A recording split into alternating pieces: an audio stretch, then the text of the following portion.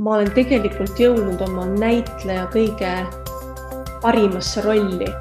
Et ehk siis see, et ma täna jagan ja olen ka laval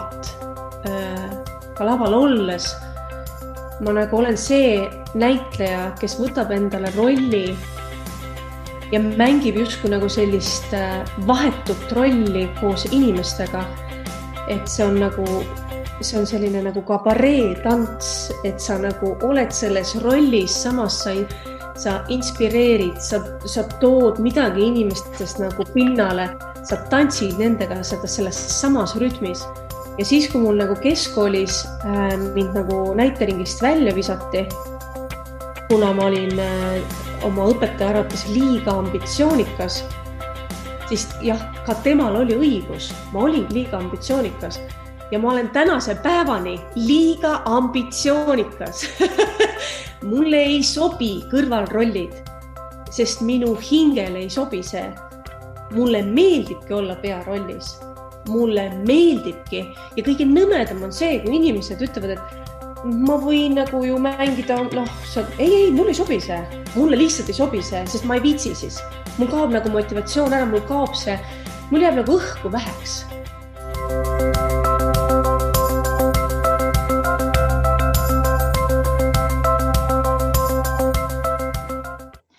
Aloha imelised seiklejad teisel pool ekraani, minu nimi Kristal Raalaksmi Titt on tulemas eetrisse jällegi imelisest San Diegost, Californiast. Tere tulemast Aarete seiklused podcasti järgmisesse episoodi, kus meil täna on külas imeline Carmen Pritson. Tere tulemast! Tere, aloha! Aloha! Ja Carmen on tõeline väekas naine, kellel tausta varamus on väga palju kogemusi ja ma tahakski nüüd jagada meie kuulajate vaatajatega, millega siis Carmen juba oma elus hakkama on saanud. Ja sina tegelikult väikse tüdrukuna, sinul oli selge pilt, et sina tahad saada näitlejaks ja hakkasid vaikselt siis erinevates siis võimalustest kinni ja näiteringis olid päris pikemat aega siis väga aktiivne. Kuni siis ühel hetkel näiteringis sind välja visati ja see pani siis võib-olla natukene teistmoodi mõtlema ja asju uurima. Ja sellised hetked, me pärast tuleme selle juurde ka tagasi, mina kutsun neid valukingitusteks ja need on sellised hetked, mis meid tegelikult vaimus ka äratavad.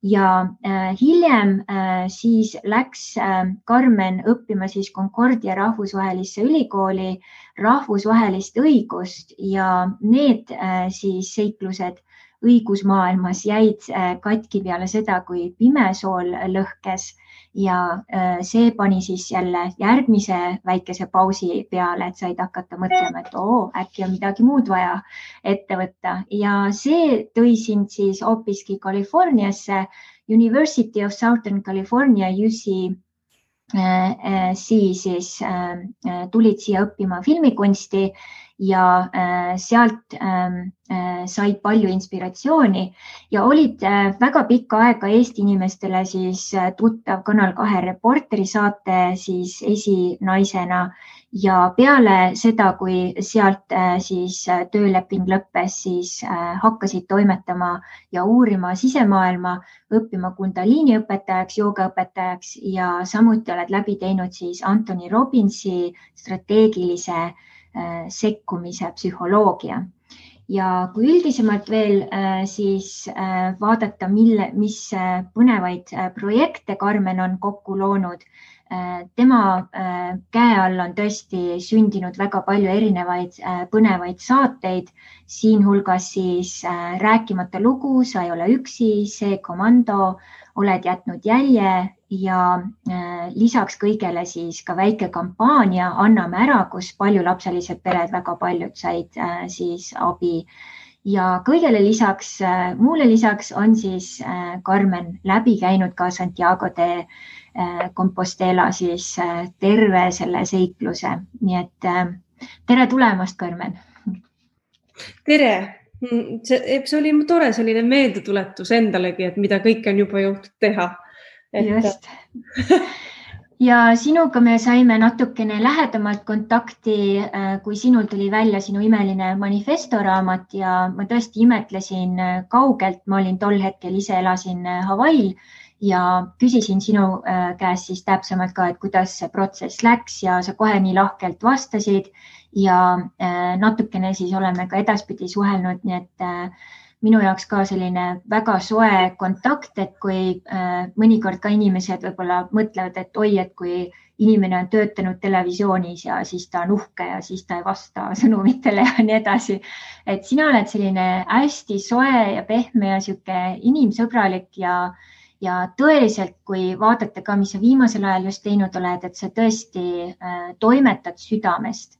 Ja võib-olla sellest võikski alustada, et see teekond südameni on olnud päris hüppeline, võiks öelda, ühest äärmusest teise üles-alla ja kui nüüd inimesed ka vaatavad siin seda podcasti või kuulavad, mis sina arvad, olid sinu siuksed esimesed, võib-olla võibki täitsa öelda paugud, mis suuremalt siis sinu süda äratasid ülesse ja millal sa hakkasid oma süda siis tõsiselt kuulama ja võtma?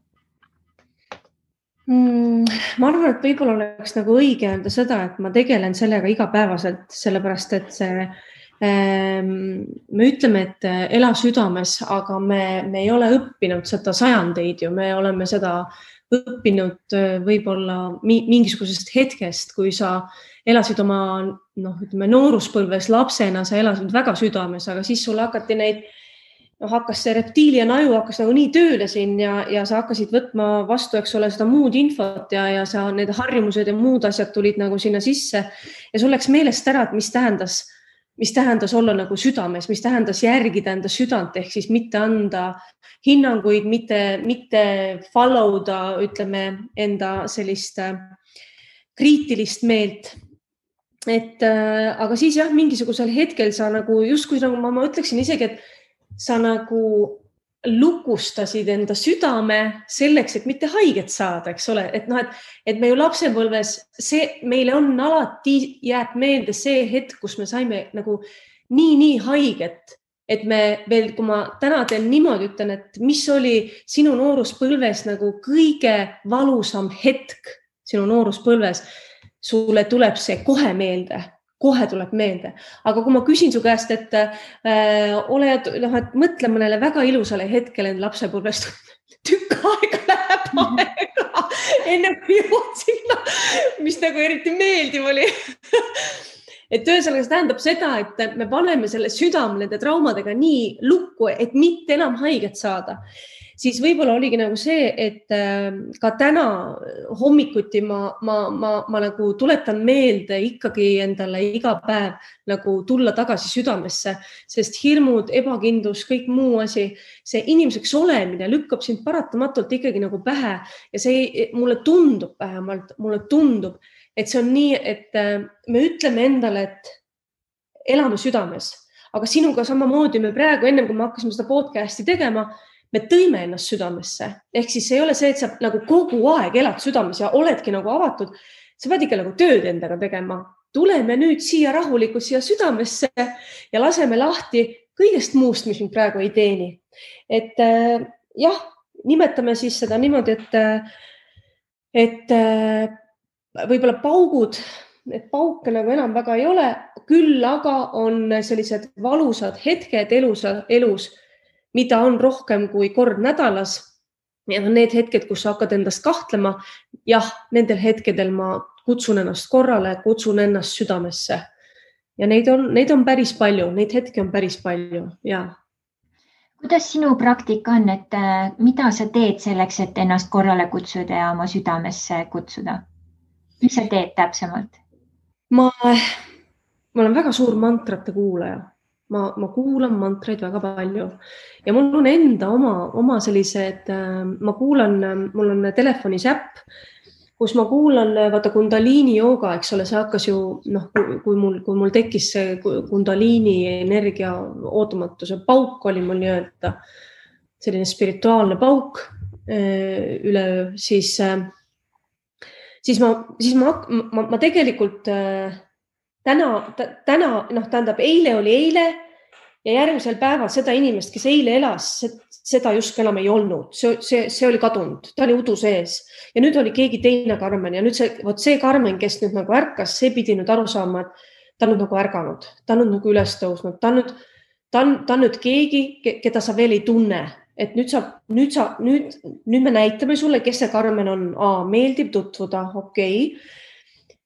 Siis esimene asi, mis mind nagu sellest segadusest ja sellest hullumaja kandidaadi seisusest nagu kiiresti hakkas välja tooma, oli tegelikult see, et minuni jõudsid mantrad, mis mind rahustasid, mis mind kohale tõid ja siiamaani ma nüüd kuulan siis, ütleme sellised psalmid, aga need on sanskriti keeles, neid on 36 puriid, nii-öelda ma kuulan neid igal hommikul 11 kordust, et ma olen neid juba 2 aastat kuulanud igal hommikul. See on nagu just minu palve hommikuti ja siis pärast seda ma kõnnin koeraga ja siis ma lasen lahti, sõna otseses mõttes lasen kõigest lahti, oma mõtetest lahti, oma olemisest lahti ja ma olen nagu kohe ühenduses oma sellise kõrgema teadlikkusega ja ma olen nagu ise endale psühholoog. Ma esitan õigeid küsimusi, ma saan vastused ja ma saan aru, mis on praegu hetkes vaja muuta selleks, et see tunne mind alla ei neelaks, et see olukord saaks kuidagi leevendatud ja nii edasi. Ja siis on mul oma rituaal ka muidugi nagu see, kus ma tänan taevast isa, taevast isa, maa, ema, oma kõrgemat mina, loodustihjaid, kõiksust. Et need rituaalid on mul juba paar aastat ja sellest on saanud distsipliin, et sa ei saa ilma selleta enam. Või ei taha või kuidagi nii. Ja see on osa nagu sinust. Osa minust, jaa. Ja mis mulle tundub, just kui ma kuulan praegu siin kõrval, et ongi, et sul on omad rituaalid ja ka harjumused, et kuidas ühenduda oma sisemaailmaga. Ja nüüd see 2020 aasta on meile kõigile mingil moel siis kas survega või päris siukse kõva laksu või tõukega või muul moel pannud ennast tegelikult silmitsi seisma iseendaga ja enda sisse vaatama. Et kui inimesed, kes mõtlesid, et enne ka, et see on lihtsalt mingi uhu või udu, siis nüüd on hakanud võib-olla täitsa nagu seda tõsiselt võtma. Ja mida sina ütleksid nendele inimestele, kes võib-olla just praegu on üsna nagu lapse kingades sellel teekonnal ja ma mäletan ise ka, kui ma alustasin, et see oli päris hirmus, nagu, et mine tea, et äkki kui ma hakkan, ma ei tea, automaatset kirjutamist tegema, siis mingi, ma ei tea, mingi paha koll tuleb või mis iganes on ju. Et mis julgustus sina annaksid nendele, kes just praegu on siis alustamas seda teed ja võib-olla kindlasti ka ikkagi võitlevad oma tuuleveskitega, et mis ma näen ka või tunnetan just, et siin USA-s asjad on olnud natukene keerulisemad selle seisundiga, et kui teie Eestis olite juba lahti ja kõik juba toimis kui normaalne, meie oleme olnud põhimõtteliselt lockdownis märtsikuust alates. Lindistamise hetkel meil on oktoober, ehk siis see ikka päris palju kuid me oleme olnud siis selles olukorras. Ja nüüd ongi, me oleme pandud situatsioonidesse, kus me peame asju üle vaatama, üle evalueerima, teistmoodi toimetama hakkama ja siis loomulikult ärkab see, ma ei taha muutuda, ma tahan asju hoida nii nagu on ja siis tulevad suured konfliktid siis nii seesmiselt kui välimiselt, et suhtetasandil ja nii edasi, tööd ja nii edasi. Mis on sinu sellised väiksed sammud või julgustused inimestele, kes alustavad selle teekonnaga, et esimest korda teevad selle sisemise maailma ukse lahti? Tead, ma arvan, siin on üks selline vahe sees. Kas see juhtub sinuga üleöö ja ootamatult või see juhtub sinuga step by step? Kas sa nagu jõuad selleni, et sul toimub see selline lootuse lille avanemine? Või sul nagu ongi nagu niimoodi, et sa ärkad üles ja sa ei saa üldse aru, mis nagu toimub sinuga. Sest et siis kui minul nagu see toimus, võt seda ma ei taha, ma nagu mõtlen, et see oli ka päris jube, see oli ka nii, selles suhtes, et mu perekond kohkus ära sellest minu kogemusest. Ja ja ma arvan, et mu vanem laps, kes nägi mind hoovis jooksmas ringi soolanõuga ja siis seal üks klaas läks katki ja ta sai sellest nagu trauma. Ma olen pidanud temaga nagu tegelema, et ta sellest üle saaks, sest ta arvas, et tema ema on reaalselt hulluks läinud. Aga kui sa nagu saad aru, et keegi on sinu sees, kes ei peaks sinu sees olema, sest et kui sa oled nagu avatud leht, sa ju ei oska kontrollida tegelikult seda, mis toimub. Ja mina nagu soovitaksin seda, ma päriselt soovitan, lugege David Icke'i nagu mõni aeg, lihtsalt nagu lugege ja saage aru, mis toimub. See ei ole päris, jah, mina ütlen küll, see ei ole päris nii, et avame kuplid ja kujuta nüüd ette, et sa oled nagu kärbestele, see ainukene valgus, eks ole. Ja kui sa usaldad kõike, mis sealt nagu sisse tuleb, ja ilma mingite filtriteta ja olles ise madalal ehk oma hirmudes, siis seal võib olla see kokkupuude sinu kõige suuremate hirmudega, kõige suuremate selliste tabudega, mida sa võib-olla ei ole tahtnud endale tunnistada. Nüüd sa vaatad sellele kõigele otsa ja sa pead sellega hakkama saama. Pluss see, et siis ongi nagu see, et hakkad automaatkirjutamist tegema ja võibki olla see, et keegi hakkab sulle nagu hakkab kirjutama su surmadaatumeid, eks ole. Siis, mida mina isiklikult läbi elasin, lihtsalt nagu arvasid, et usaldad, et pole hullu ja siis hakkab sealt mingit imelik tekst hakkab tulema. Ja täna ma tean, et kõik see, et sinu inglid, see valgus hoiab sind alati. Valgus on see, mida sa saad usaldada. Valgus on see, mis tõstab sind madalalt, tõstab sind kõrgele. Ja kohe, kui sul tuleb mingi negatiivne info või negatiivne tunne, siis see ei ole see õige tunne. See ei tule sinu kõrgemast teadlikkusest. Ei tule läbi sinu enda hinge, vaid seal ongi mingid segajad vahel. Ja siis tulebki öelda, et kõik, mis ei kuulu mulle, läheb tagasi sinna, kus see tuli. Ma ei võta praegu infot vastu, aitäh. Ja selle otseses mõttes panedki endale kaitse peale. Alguses ongi seda väga palju vaja ju teha. Sul on vaja teadvustada endale, et mida sa lased läbi, mis sa ei lase läbi. Ja enne kõike on see, et usalda nagu seda, et kui sa tunned, et sul on vaja ennast mingisuguste, kas siis nende tähekestega või millegagi ennast kaitsta. Ma mäletan, mul oli terve kael oli kaitseid. Mul oli juba nagu raskeks läks. Hematiidi kett oli kogu aeg kaelas ja aga see turvas mind. Mulle tekkis see turvatunne, et ma olen kuidagi moodi hoitud, kaitstud ja samal ajal, kui ma olen hoitud, kaitstud, ma tõstan ennast. Ma hakkan ennast tõstma.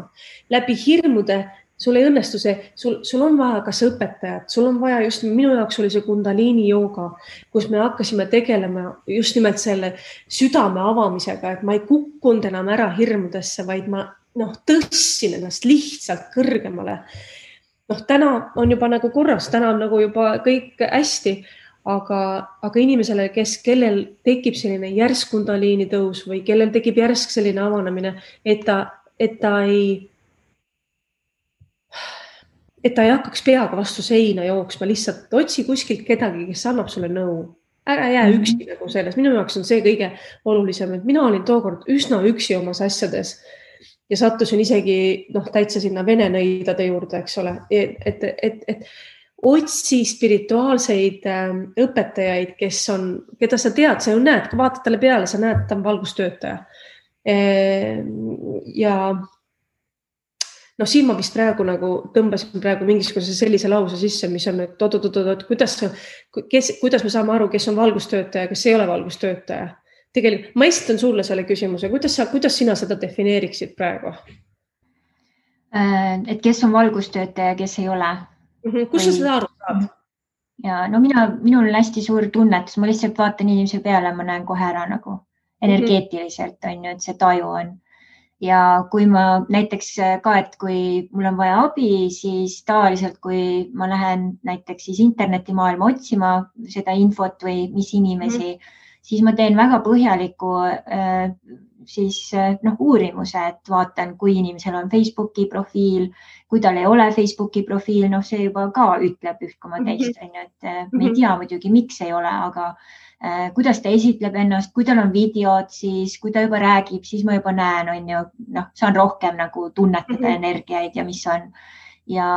Ja sealt ikkagi, ja noh, kui on veel kirjutanud kuskile või keegi on kirjutanud temast midagi, noh, siis juba hakkab see info pilt hakkab juba nagu kokku tulema.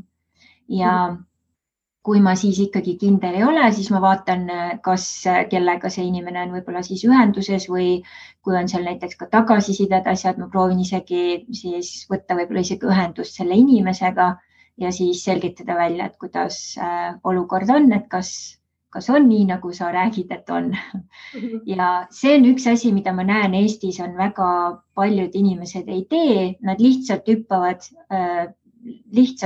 pea ees suvaliste siis inimestega, kes siis ütlevadki, et nad on valgustöötajad või kes iganes tervendajad.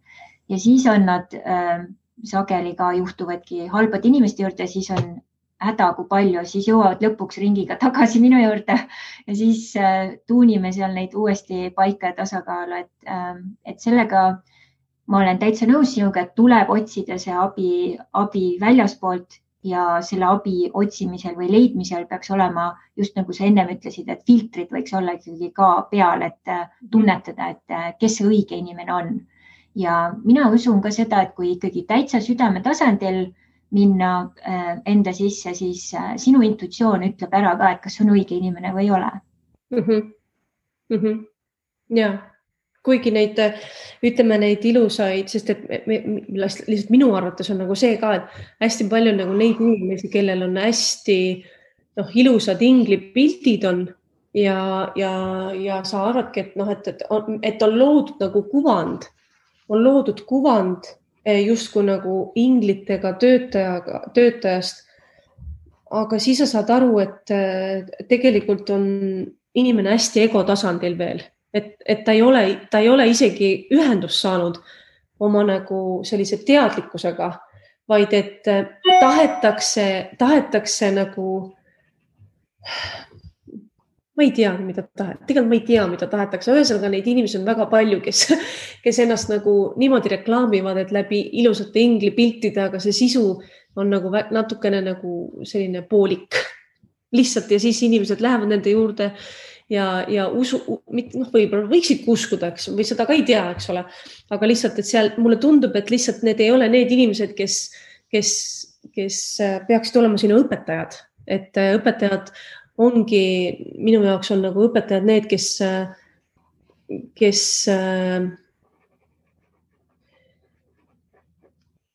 vot näed, lihtsalt jään pausile praegu, kes on minu jaoks õpetajad.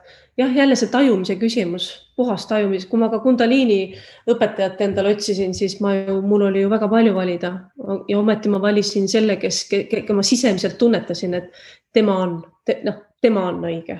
Ka selles valdkonnas on väga palju neid inimesi, kes lihtsalt nagu on õppinud ära selle, aga see sisemine, see suurus nagu puudub. Ja ma täiega nõustun ja just ka see üks asi, mis ma olen ka tähele pannud, et kui inimene siis esitab ennast virtuaalmaailmas nii, et tal pole ka näiteks endast väga selget pilti, endast siis nagu füüsiliselt, et seal on alati mingi kamm taga, et kui inimene ei julge ka siis võib-olla tõesti ennast sellisena näidata, nagu ta on, siis alati on see väike sihuke ohumärk, et okei, mis seal on. Ja jah, just tunnetada ära, mis inimene heliseb sinuga ja et ongi, me oleme nagu kõik instrumendid, et kõik oleme osa sümfooniast, aga lihtsalt ongi, et millisel laval me oleme, et kus on need meie siis dirigendid ja kus on need meie siis see meie ansambel ja siis leida need õiged ja siis tuleb sümfoonia välja ka. Seda ma soovitan, David Icke ma soovitan küll, et tema oli nagu ta oli mul esimene raamat, mis ma nagu kohe kiiresti läbi lugesin, seda soovitati, et sa pead teadma, kuidas ennast ikkagi hoida, kui sa oled alguses nii haavatav ja avatud, et kuidas nagu lihtsalt spirituaalselt ennast kaitsta. Esialgu vähemalt, nii kaua, kui sa ei ole nagu tõusnud nii kõrgele, et sa suudad seda nagu ise juba teha oma teadlikkuse, oma selle valguslöögiga seal otseses mõttes. No mis trikke sina soovitad enesekaitseks just vaimsel tasandil, mida sina kasutad või mida inimesed võiks teha siis alguses? Ma arvan, et võib-olla kõige parem on see, et kui sa kujutad ette, et sa oled valgus, nagu nii teravalt kujutad ette, kui üldse veel võimalik kujutada on. Ma oma lapsele ka ju, et kui ta õhtuti läheb magama, siis ma ütlen talle, et kujuta ette, et sinu sees on õhupall, mis on valgus. Ja nüüd, kui sa sisse hingad, siis sa hingad selle õhupalli sisse valgust ja see läheb suuremaks. Ja kuskil viiendal hingamisel see pall on temast väljunud ja ta on selle valguse palli sees. Ja see on tema jaoks kõige suurem kaitse. See võib olla ka iga ühe teise jaoks nagu kõige suurem kaitse, et sa lihtsalt kujuta ette, et sa oled nagu kaitstud valgusega. Mitte see, et me paneme endale riste nagu erinevas suunas, eks ole, siis me mõtleme, et kas sellest piisab. Vaid piisab sellest, kui sa oma teadlikkusega lihtsalt viid ennast nagu valguse palli ja tee seda kasvõi igal hommikul ja see on juba päris suur kaitse. Ja siin ongi ka, mida sa tegelikult mainid praegu, on just, et töötada taotlusega, et siis kas sa kasutad palli või kui kellelgi on teised uskumused, ta võib siis midagi muud kasutada, aga just see taotlus, et ma taotlen kaitset. Ja sealt lähevad juba asjad käima. Nüüd üks asi, mida mina olen sinu puhul väga imetlenud, on just kui palju erinevaid asju ja teemasid sa oled puudutanud ja meie saate siis pealkiri tegelikult ongi aarete seiklused ja point selle taga siis ongi see, et ma usun, et tõesti meis kõigis on need aarded olemas ja aarded, mida ma mõtlen sellel, ongi siis meie erinev siis see vaimupotentsiaal, mis võib avalduda siis läbi erinevate talentide, oskuste, teadmiste ja väga sageli on need ka täiesti ära pakitud niimoodi, et me ei teagi enne, kui midagi siis meie elus juhtub. Need ongi need valukingitused tavaliselt, mis siis hakkavad lükkama neid nagu pinnale ja siis hakkavad avanema ka uued võimalused või siis uued kanalid või sektorid meie siis eluülesannete variatsioonist ja kõik need kokku siis ma näen, nad moodustavad sellise suure tugeva siis elumissiooni, et kui sina siin enne, kui hakkasime rääkima, ütlesidki, et just sihuke vaimne õpetamine, vaimne teejuht olemine, et oleks võib-olla siis see missioon, kui siia siis nüüd alla vaadata, siis ongi kõik sinu tegemised, erinevad saated, erinevad projektid, mis sa oled teinud, on siis need erinevad eluülesannete aarete väljendused. Ja üks, mille suhtes ma just kohe eriti põnevust tundsin, oli see, kui sa tulid siia Ameerikasse mõneks kuuks siis filmikunsti õppima, et kas sa räägiksid mõne sõnaga sellest ja siis läheme natuke nagu suuremalt selle aarete teema peale veel sügavamalt ka sisse. Ma mäletan, et ma tahtsin saada nagu näitlejaks, nii nagu Ott Tänak teadis juba 16 aastalt, et temast saab rallisõitja ja tal ei olnud ühtegi muud varianti ei olnudki lihtsalt. Ja ta teadis, et temast saab maailma kõige parim. Siis mul oli ka, ma olin väga-väga noor, kui ma mäletan ennast, et ma teadsin täpselt, et minust saab näitleja. Aga tollel hetkel ma võib-olla ei teadnud seda, et mis on see näitleja roll tegelikult. Näitleja olla tähendab inimeste seisundit muuta. Et ma arvan, et tänaseks päevaks ma olen tegelikult jõudnud oma näitleja kõige parimasse rolli. Et ehk siis see, et ma täna jagan ja olen ka laval olles, ma nagu olen see näitleja, kes võtab endale rolli ja mängib justkui nagu sellist vahetut rolli koos inimestega. Et see on selline nagu kabaree tants, et sa nagu oled selles rollis, samas sa inspireerid, sa tood midagi inimestest nagu pinnale, sa tantsid nendega selles samas rütmis ja ma arvan, et ma lihtsalt väikese lapsena ei adunud seda, mis asi see näitleja roll üldse on. Ja siis, kui mul nagu keskkoolis mind nagu näiteringist välja visati, kuna ma olin oma õpetaja arvates liiga ambitsioonikas, siis jah, ka temal oli õigus. Ma olin liiga ambitsioonikas ja ma olen tänase päevani liiga ambitsioonikas. Mulle ei sobi kõrvalrollid, sest minu hingele ei sobi see. Mulle meeldibki olla pearollis. Mulle meeldibki ja kõige nõmedam on see, kui inimesed ütlevad, et ma võin nagu ju mängida, ei, mulle ei sobi see. Mulle lihtsalt ei sobi see, sest ma ei viitsi siis. Mul kaob nagu motivatsioon ära, mul jääb nagu õhku väheks. Ja ma arvan, et siis oligi nagu see, et kui mind nagu välja visati ja öeldi, et ma olen liiga ambitsiooniks, ma ei taha kõrvalrolle mängida.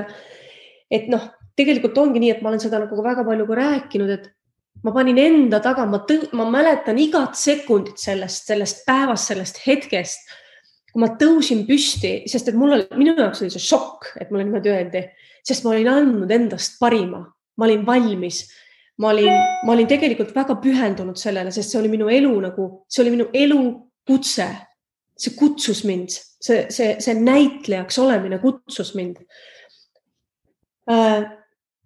Ja siis ma astusin sealt nagu välja sellest prooviruumist, mis ta oli, koolisaali ruum. Ma astusin sealt välja ja ma mäletan väga hästi, ma veel ütlesin, et siis te olete küll väga valesti minust nagu aru saanud. Ma astusin välja ja panin pauguga selle ukse enda taga kinni. Ilus žest, eks ole, aga tegelikult see žest muutis kogu minu ülejäänud elu.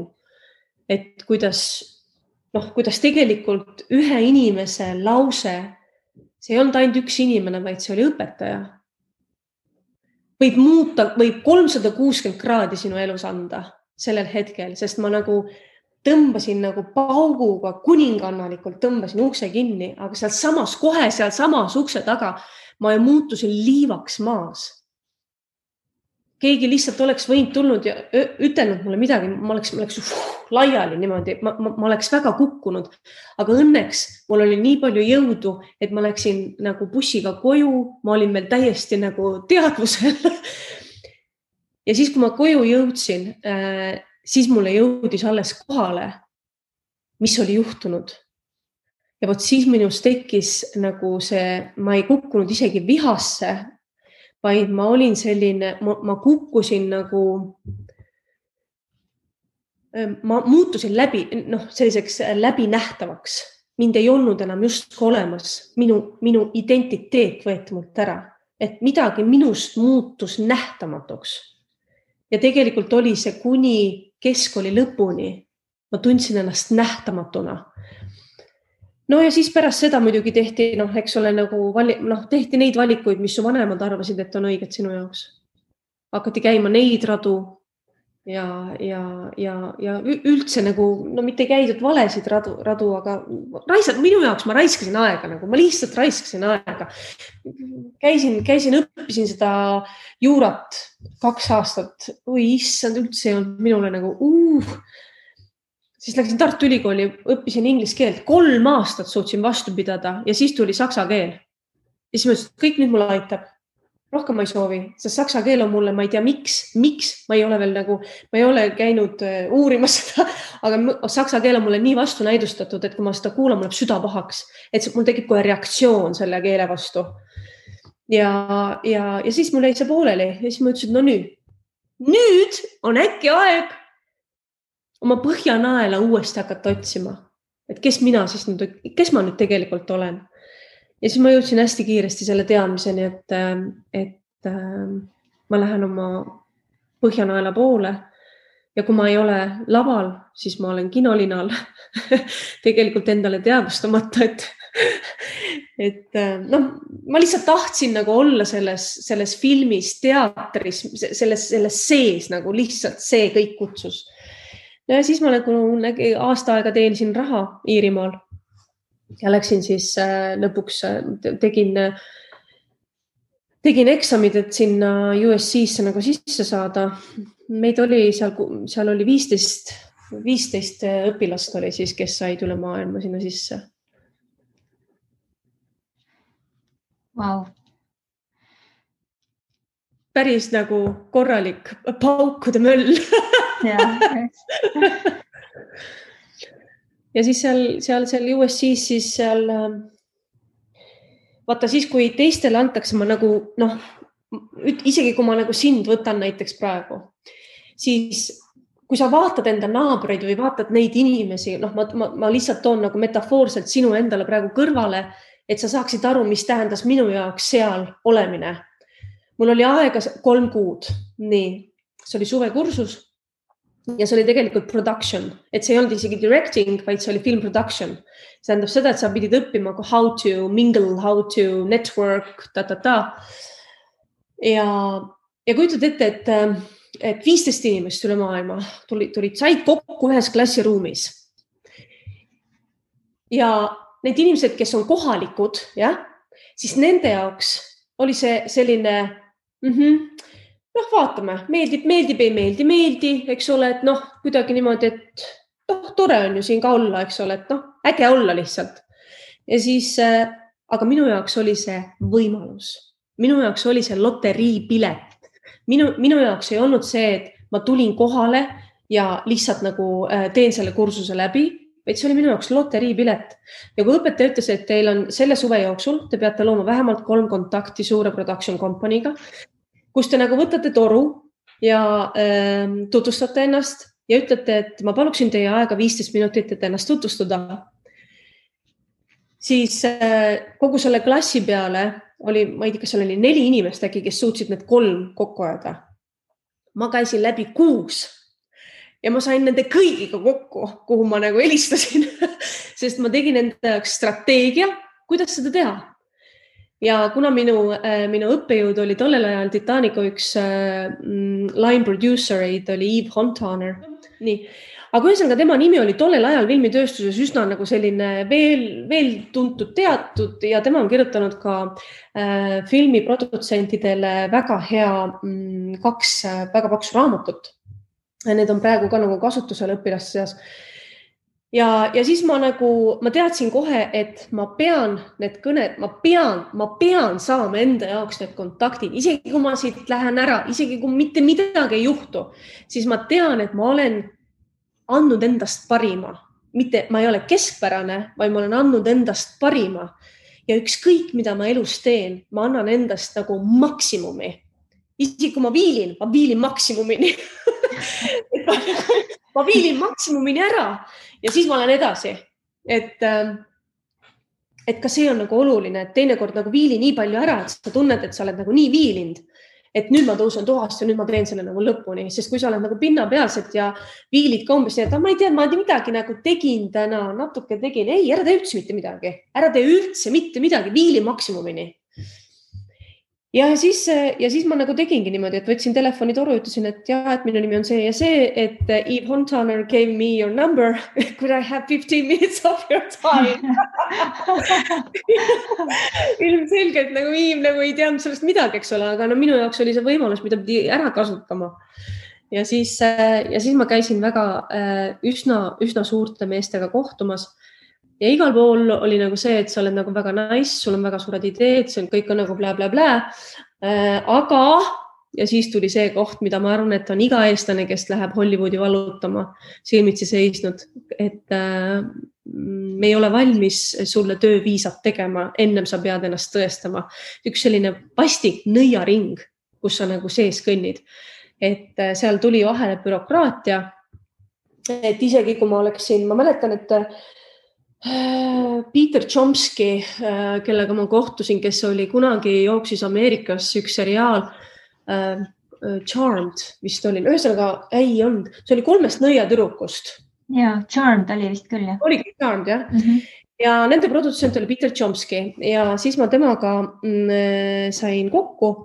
Ja siis ma ütlesin, et ma olen valmis nagu tegema siin nagu ükskõik mida. Ma õpin ja siis Peter Chomsky tegi mulle selgeks, et vaata Carmen, siin ongi nagu see teema, et kui sa nagu oled Hollywoodis ja tahad filmitööstusesse saada sisse immigrandina, siis nemad peavad bürokraatlikult ära tõestama, et mina olen ainuke ja kõige parem, keda nad tahavad ja siis mulle antakse see tööviisa.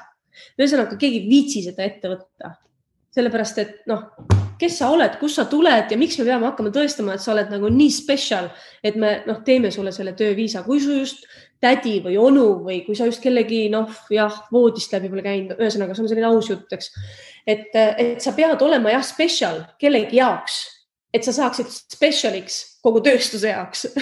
See lihtsalt on nii. Ja siis ma mäletan seda ööd, kui ma istusin seal selles pimedas viimasel õhtul üksinda seal tänava nurgal ja lihtsalt mõtlesin, et täitsa huvitav, et kas jääda siia praegu või minna turvaliselt tagasi, et kui ma siia jään, siis mul ei ole enam kodu.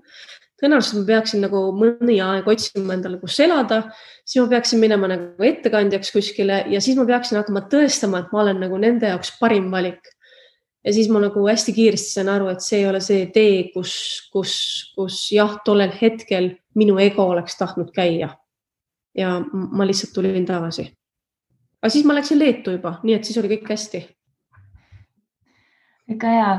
Aga nüüd just see kogemus, et see tegelikult ju õppisid väga palju, et minul endal on natuke võib-olla teises formaadis, aga sarnane kogemus, et ma olen olnud paljudes rahvusvahelistes siis programmides.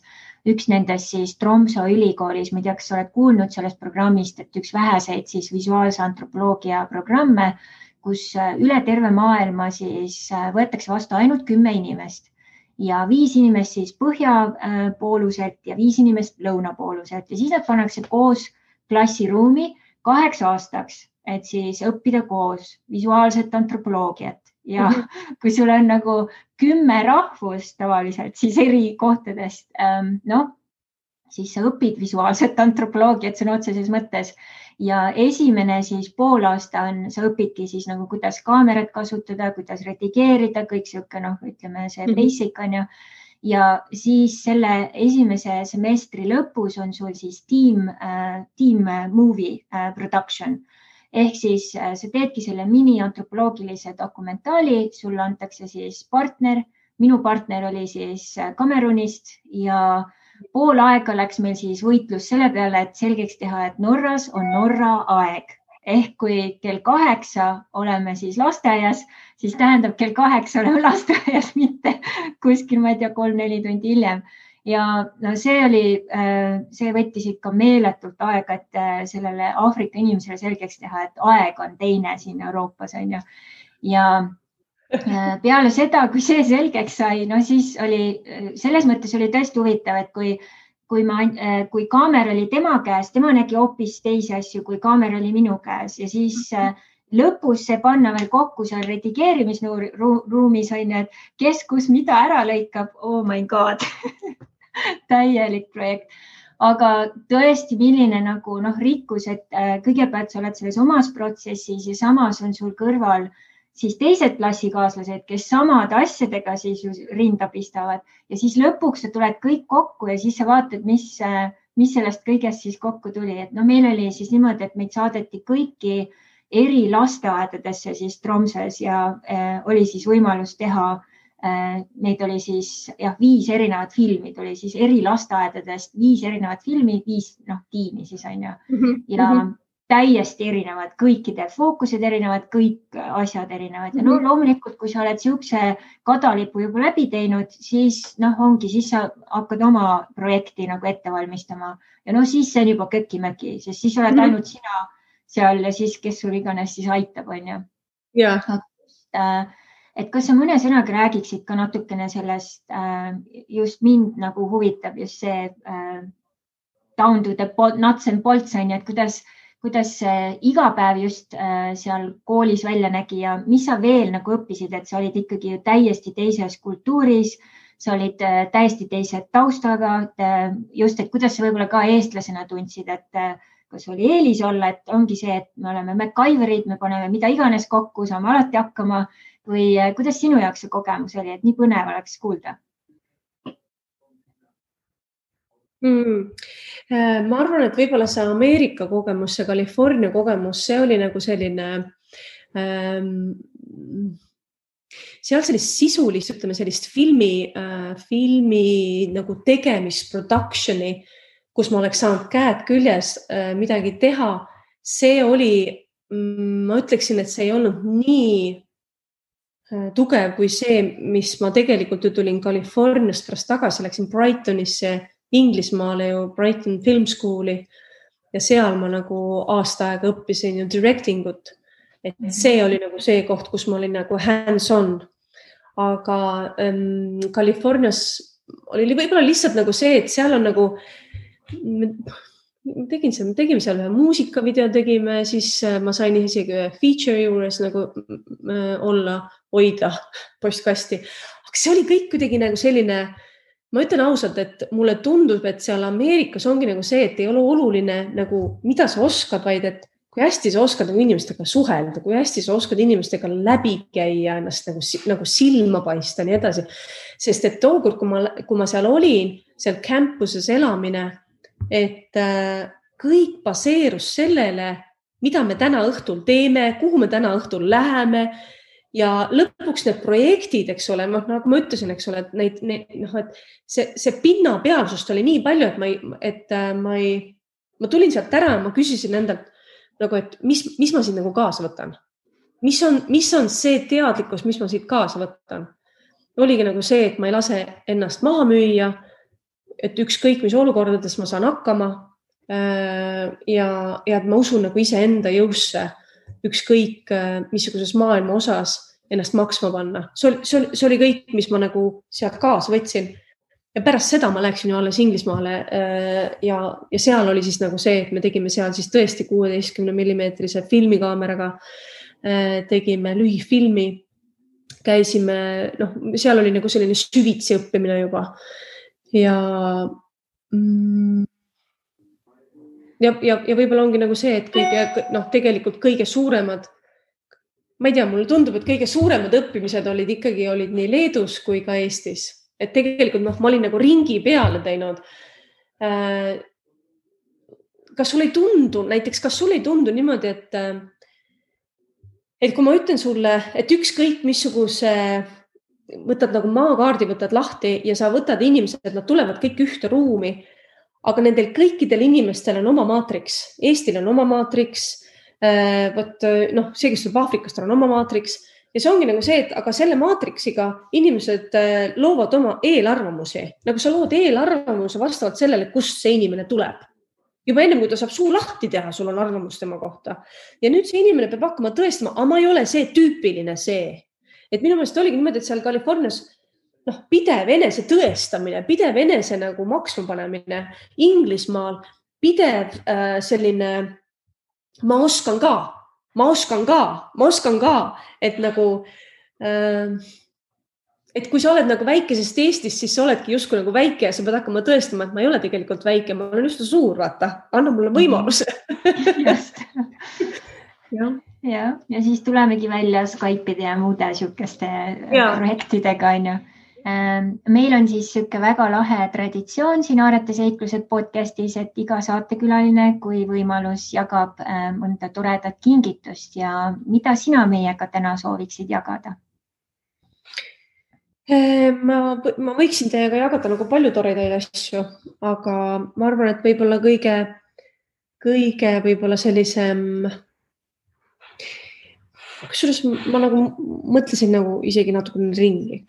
Et ma olen teinud ühe RTM meditationi loonud. Ma nimetan seda Rapid Transformational Meditations, mille ma olen nagu ise nii-öelda välja töötanud. Et see on selline meditatsioon, et koos tasuta audioraamatuga, mida me ka saame kinkida inimestele manifesto audioraamatu. Lisaks sellele ma tahaks kindlasti inimestele veel sinu podcasti kuulajatele kinkida RTM meditationi hirmudest vabaks meditatsioon, kus inimesed saavad nagu just see, et kui nad kukuvad, eks ole, või nad kardavad seda viirust või nad kardavad nagu, mis iganes see olukord on, mida nad kardavad, see ei pruugi olla viirus, see võib olla midagi, mida inimesed lihtsalt kardavad. Siis see on selline hirmudest vabaks meditatsioon, RTM meditation, see on kiire muutust loov meditatsioon ja nad saavad seda kuulata ja sellega luua nagu kohe tänasesse päeva väikest muutust. Väga suurepärane, väga päevakohane kingitus, aitäh sulle. Et teil oleks nagu päev toredam. Just. Nii et suur aitäh sulle, Carmen, ja mina ja meie vaatajad-kuulajad soovime sulle ikka põnevaid projekte ja loodetavasti ikkagi siis mingi hetk näeme mingit sinu suurt filmiprojekti ka tulevikus. Mine sa tea. Ja kõike paremat sulle ja aitäh sulle, et sa tulid. Aitäh, et sa kutsusid. Aitäh sulle ja palju kuulajaid, vaatajaid sulle siia podcasti. Väga tore oli sinuga vestelda. Aitäh. Ja kõigile vaatajatele, kuulajatele aitäh, et olid meiega ja jällegi materjali jagub siin 2 episoodi jaoks ja kindlasti nagu alati pane like ja jaga seda oma sotsiaalmeediate siis kanalitel ja samas kui julged jätta ikka mõni kommentaar ja samas ka siis väike review meile, et saame siis toimetada ja kõiki asju järjest paremaks ja paremaks teha. Suur aitäh ja kõike paremat kuni järgmise korrani. Mahalo! Nägemist! Ja. Tänase saatekülalisega jätkus juttu kauemaks, nii et vaata kindlasti järgmist episoodi, mis üles tuleb ja naudi täie rauaga. Ja nagu ikka, alati pane like ja kommentaarid, jaga oma siis erinevatel platvormidel ja kui sul on soovitusi või soove kaasa elada või loomisel kaasa aidata, siis anna kindlasti teada. Kõike paremat, palju alohat ja kohtumiseni juba järgmisel korral. Mahalo!